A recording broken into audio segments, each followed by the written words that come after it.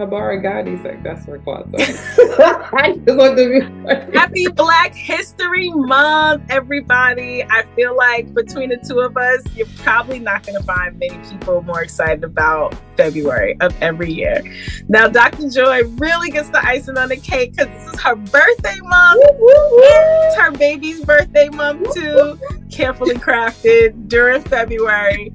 But Black History Month is so special to us, and to me it's like a energizing time. There's so much good information, so much good content, and we are both huge history buffs, and we just totally soak it up. Yes, this is my month. I don't work the month of February anymore, praise God, but this is fun work, so I am happy to be here. I'm going to kick things off. Let's get into it. It's Black History Month. I got on my kente. You got on your pin. Okay. Hey. Yes. So, and we're going to talk more about this dress in one of your segments, okay? So we really wanted to do City Girl Sermon to kind of go, when I think about, Dr. Tia asked me, like, what do I think about when I think about Black History Month? And I will say, growing up in a Baptist church, the hymn celebration selection every Black History Month was Lift Every Voice and Sing. And there was no feeling of pride like when your whole church is standing up and singing this song. And so this is what I really look forward to every February. And it's been COVID, so obviously I have not been in nobody's church, and I'm a germaphobe. But this February, I'm going back to the E9 Tabernacle Baptist Church, and I'm going to bring my baby with her mask on. So we're going to be doing this year. All right, so we will start with the words of James Weldon Johnson. This awesome poem that turned into a song that actually was initially sang by school children. James Weldon Johnson left the South, moved to New York, thought nothing of it. It was for a specific program for Lincoln's birthday back in 1900. Literally, these school children grew up to become teachers, and they kept spreading the word of this song. And this is how we are as Black people. We are griots. We are about that oral language. And they spread the song all over the South. James Weldon Johnson did not even distribute the song. But look at how powerful it is that we all really know it. So I just want to start with those words for our City Girl Sermon, and we'll also close with it today. Lift every voice and sing, till earth and heaven ring. Ring with the harmonies of liberty. Let our rejoicing rise, high as the listening skies. Let it resound loud as the rolling sea. Sing a song full of the faith that the dark past has taught us. Sing a song full of the hope that the present has brought us. Facing the rising sun of our new day begun. Let us march on till victory is won. I just felt like I was in an African-American oratorical contest just now. That's so beautiful. So I was one of those school children. We sang this song every morning. We sang it with every assembly. And we didn't think anything of it. Like, I went to a very Habari Ghani elementary school, baby. We had an African-American female principal. We had teachers from all different backgrounds, but we had African-American teachers. My fifth grade teacher was a Black woman. We had a teacher who was a history teacher, but who also, she was kind of like our cultural compass. She led the Kwanzaa ceremonies, and we had this thing called Speak Out, where each class would perform some sort of oral presentation. And so she was over that. And so that, a lot of times we would perform, poems or songs from African-American writers and historic figures. So it was a lot of that. It was giving. It was giving HBCU at the elementary school level. And what school was the name of your school? My school was in Southeast Queens in a neighborhood called Cambria Heights. It was PS 176. So it was a public school? Oh, that's public dope. School. Yep. That's dope. So I went to a private, kindergarten and pre-K. This was a whole battle in my family because my brother got to stay until third grade, but it was a private school named Ivy Leaf, and it was Black owned. It was all Black everything. I knew so much Black history by the time I was 5. When I went to a public school I was literally bused. Talk about Black history. I was integrating a school in the northeast of Philadelphia, even though I was living in the northwest of Philadelphia. And I honestly was just social studies was mind-boggling. I was like, where are all the Black people in the book? I literally asked that question. I used to get in trouble a lot because I'm like, excuse me, the Native Americans aren't here, the Black people are not in this textbook. What is going on? But it just goes to show how important like having Black educators are, because they are the literally the foundation of a lot of us who have been able to continue in education. Yeah, I mean, I love that so much. I think of, when Black History Month comes around, it's a time to celebrate. It feels really good. It feels welcoming. It feels important that our contributions to this country are acknowledged in this way, and acknowledged amongst ourselves. But, it's a time when corporations get involved, when institutions get involved, and they feel obligated to present something. I think, again, that's, it's not perfect. It's not all of the information that I think I want Americans or, our children to have. There's so much more, but I think it's this very important, time, a reflective time to remember and to celebrate. The remembrance is big too, because I think you see with, the criticisms of critical race theory and anything that can be villainized will be. But it's important to be honest about our history, and our presence in this country is due to a very, disturbing past. And we can't, kind of divorce ourselves from that and what has even, continued to this day. So that remembering part is super huge to me. And then it's also a time for discovery. I feel like, there's usually so much programming. This is when PBS gets in their bag, baby. NPR, anything with Henry Louis Gates on it, I'm all over it. He puts out a new series of Finding Your Roots or whatever, because for so long we were disconnected from that. And so to be able to, rediscover things, rediscover contributions, rediscover, actual history that happened, but unfortunately has been hidden from us, I think is always going to be a win. Definitely. I'm here for it. I'm here for it. All right. So I got my Kente on. Let's talk origin stories. So we know that all Black people, everybody comes from Africa.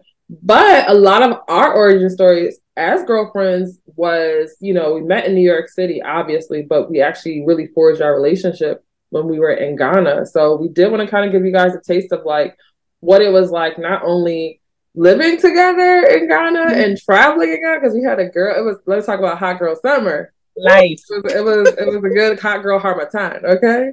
So I really want to, I want you to talk about the medicine and things that we saw, because I think that was the first time I had ever seen maternal mortality and things that, we take for granted in the US. It was just a very different existence. So, yeah.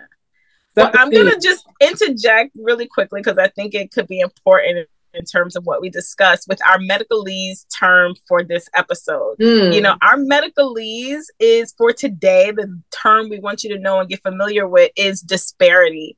And disparity, essentially, if you look it up in a dictionary, it just means differences. And in medicine, it's used a lot in terms of differences in outcomes. Sometimes it's differences in predisposition to disease, or if two people from different categories, whether that's race, class, religion, language spoken, if they have the same medical condition, they may have different outcomes. And why is that? And why would that be?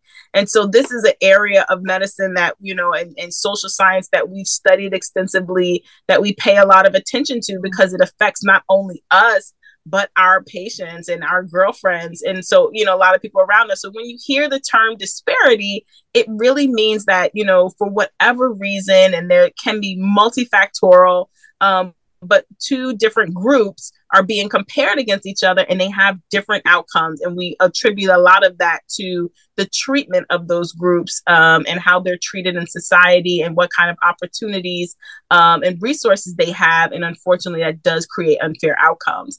When we think back to our time meeting as like young medical students, before we were even officially physicians, because we had graduated the last 2 months of medical school, we were in Ghana, and we got to see, being exposed to healthcare in the US, and then having a peek into rural healthcare in Ghana. And it really afforded us a lot of just opportunities to see things, one, that we've never seen before, to really grow in our clinical acumen, because you don't have big CT scans. You're not going to get blood work back the same day. You need to know how to rely on, your clinical skills and your medical knowledge to help. And so that was a huge, huge factor there. Thinking about we spend a lot of time on a maternity ward, because we both knew that we were going into obstetrics and gynecology, and doing surgeries and hearing stories from our, Ghanaian girlfriends.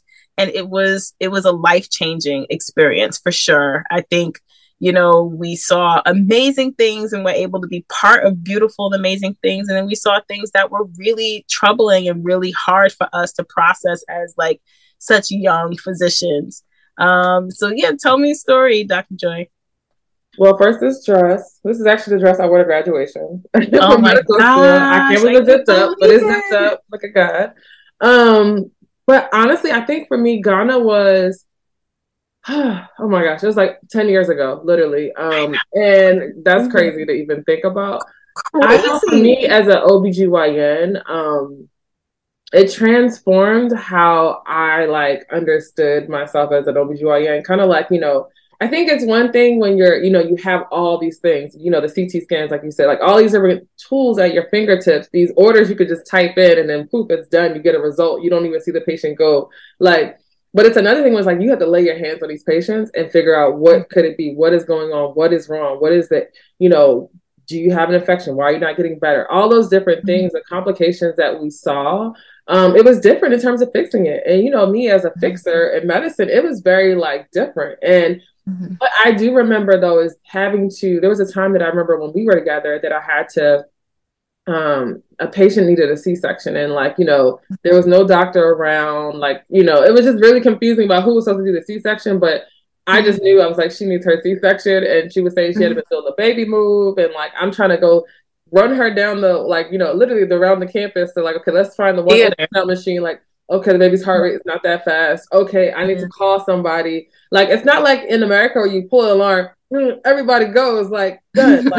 It was not like that. It was so many steps. And I just thank God that that baby's heartbeat held on, because it probably took an hour from then, which is unheard of in our, the way we do clinical science here. Yeah. But we got that baby out, and the baby had a very long course in the NICU. But it was important for us to see that, we have time on our side here. And so that's why when I think about the Black maternal mortality crisis we're having, is we have all this time and we still waste it. You know what I mean? On not listening to the patient. Yeah, it's time, it's resources, and it's also, it's attitudes. Attitudes about who's worthy, attitudes about the feasibility of your complaint. Are you really in pain, or do you want medication? Or are you really, is there some sort of secondary gain instead of just taking it for face value? And so that's something that definitely can work against us, despite having all of the resources and time and money and $1 million NICUs and ICUs. But that's the thing of the melting pot. We act like, oh, it's the melting pot, but some people are stuck at the bottom of the pot getting burnt, and other people are swirling around. And that's the hard part for me, is that that was one thing I do like about Ghana and Africa in general. When I tell people I'm a physician and I'm in Africa, they're like, oh, okay, great. Here it's what? People don't really think that I'm a physician, because I don't quote unquote look like a physician here. But if you imagine, when you go to African countries, most of the doctors are from Africa and look like, the patients that they serve. And so that was always, I feel like the privilege I always felt, is that I really felt like a doctor when I was in Africa. No one ever questioned me. It was oh yes, I'm a doctor. Okay, yes, great. What do you practice? Nothing, no, shock, no, what? And it just felt comfortable, because I feel like I could be my true self. Yes, I'm Dr. Cooper. And so when I went back as a resident, I went with one of my MD girlfriends, Dr. Shanice Loudon in Philadelphia. Shout out to her. She's at Temple University. She's an excellent OBGYN. We went to medical school together at Howard. So if you're in Philly and you need a Black OBGYN, hit her up. But Dr. Shanice and I, we did a internship, or not sub-internship, that's in medical school. Sorry. We did a elective. So we basically were just literally in the same rural town of a palm that we did originally. And it was crazy, because I'll never forget the biggest case I saw that was really like just out of my mind. It was an emergency, like abdominal pregnancy. So it wasn't an ectopic where it's an ectopic, it's a type of ectopic. Ectopic pregnancy means that it's not inside the uterus, but it wasn't like in a fallopian tube or anything like that. It literally was in the abdomen. And this patient got transferred to us from another hospital where she thankfully got transfused because blood is very hard to come by. She got transfused like 5 units on the way to coming to us and essentially had 5 liters of blood in her abdomen. So pretty much like. But you were in a Palm hospital? Yes, the patient was transferred there because we have an OBGYN. Oh, such severe issues, and outcomes, unfortunately. I mean, I'm just glad that Palm was a place where they had basically made a pivot to having an OBGYN as the head of the hospital, because him being there was like, okay, I can intervene. It's not as easy sometimes for a general surgeon or a general practitioner to handle something like that because it's straight abdominal surgery. But the baby was literally the size of like this size, basically, like the size of a pin, essentially. Mm-hmm. And we saved this woman's life.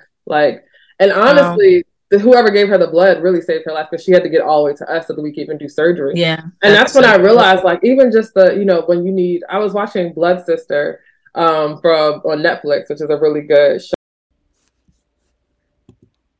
Oops, blood and water. Sorry. In South Africa about these two girls, but someone needed blood, and it was like, who's a match? Like, in most African countries, if you want to give blood, you either have to be a match for them or you have to donate into the blood bank so they can take out for your family member. That's what I remember, like have family come to provide some so that you can get out. Exactly. So when you think about the gun violence that we have and how much our community utilizes blood banks, just to be honest, I work at a trauma hospital now, and you see how much like blood is just, it's ubiquitous and it's necessary, don't forget the blood typing and blood banking system was discovered by a Black man in this country, Dr. Charles R. Drew.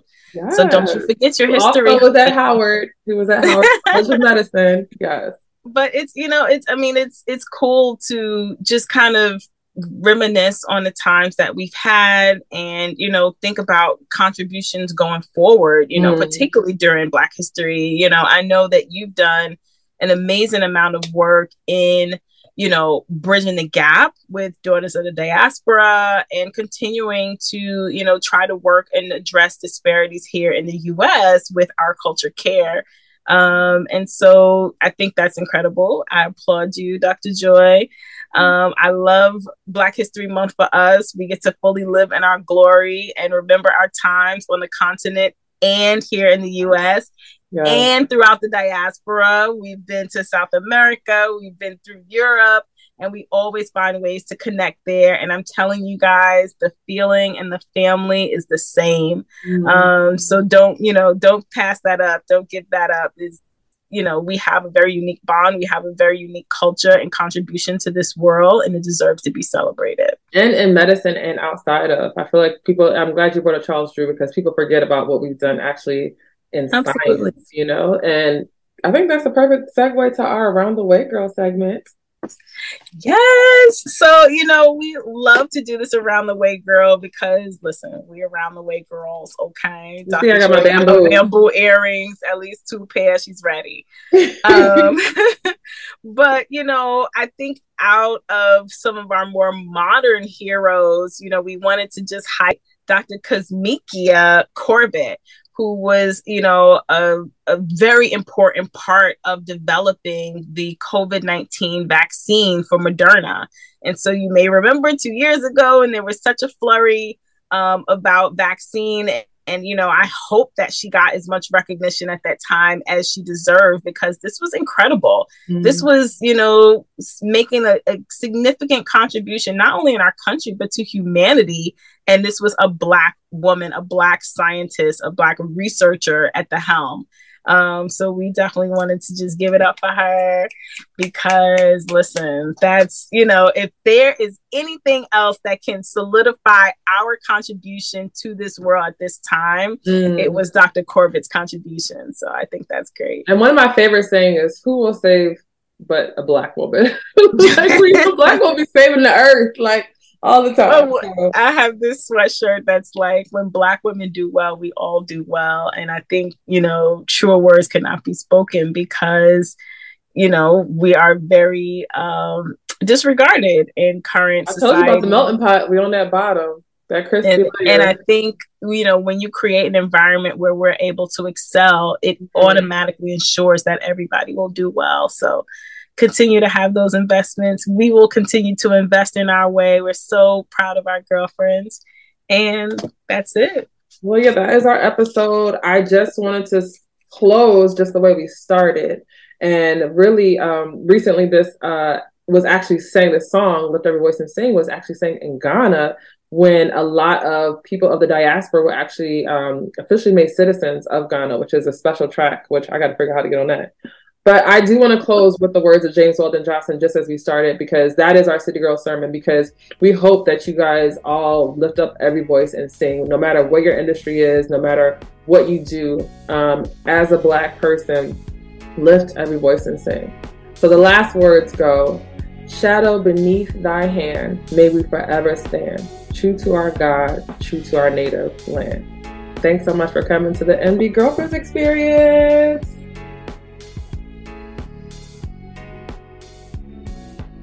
And here's where to find us.